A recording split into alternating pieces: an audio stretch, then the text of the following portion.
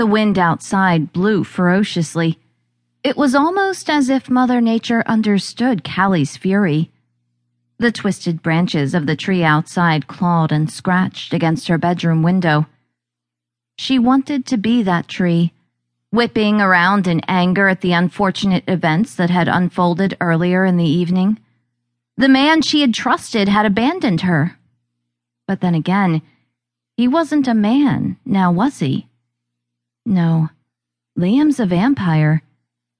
It seemed she was surrounded by vampires these days, and none of them acted the way they did in movies or the books she'd read under the covers with a flashlight when she was younger. No, they weren't the romanticized creatures she had envisioned, nor were they the horrific beings of old black and white flicks her grandparents grew up on. Callie would have given anything for a smoldering, hot, broody vamp who just wanted to be understood. However, that was fantasy, not her reality. These vampires were more calculated. It didn't consist of a simple suck and feed. No, these vamps knew exactly what they wanted: seize, claim, and subject innocents to war.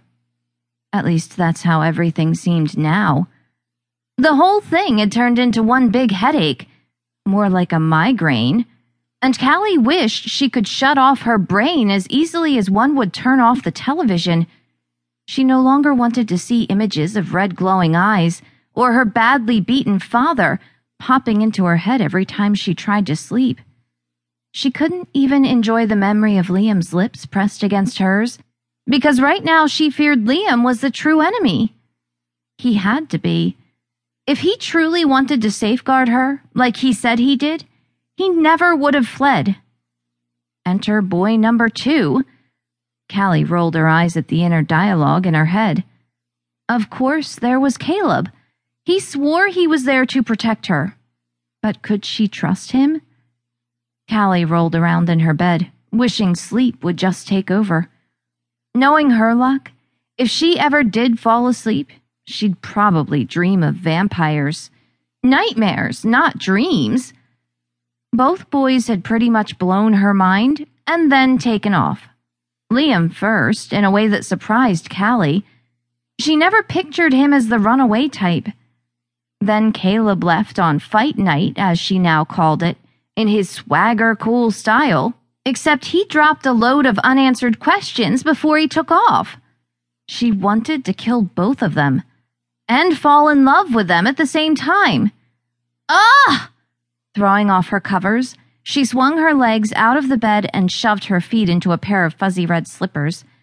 She grabbed a powder blue terry cloth robe and went downstairs. A midnight snack usually helped comfort her. She often joked with her mom that middle-of-the-night snacks didn't contain any calories. How do I even know I ate? Maybe it was a dream, she'd argue. Her mother'd disagree, but laughed at the way Callie always had a way of reasoning out the world. Just try to reach for something healthy. Carrots, perhaps. She tiptoed down the stairs and wandered into the kitchen. Carrots were definitely the last thing she wanted to snack on right now. When she flipped on the light, she nearly screamed. Her father was sitting in the dark, looking out the window. "Dad!" She clutched at her heart. "You scared the crap out of me!" "Sorry," he sighed. "There's enough to fear out there." He gestured outside at the whipping branches and deserted yard. "I don't need to be scaring you in here." "You don't scare me." She felt like she always had to reassure her father since his transition. Like Caleb, her father was a red-blood vampire.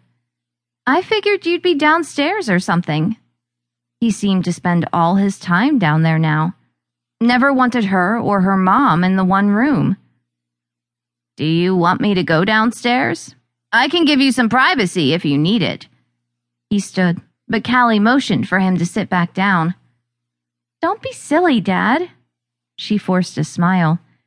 "It's just been a crazy week and one hell of a night."